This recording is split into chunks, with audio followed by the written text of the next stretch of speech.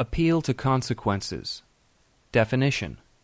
The author points to the disagreeable consequences of holding a particular belief in order to show that this belief is false. Example. 1. You can't agree that evolution is true, because if it were, then we would be no better than monkeys and apes. 2.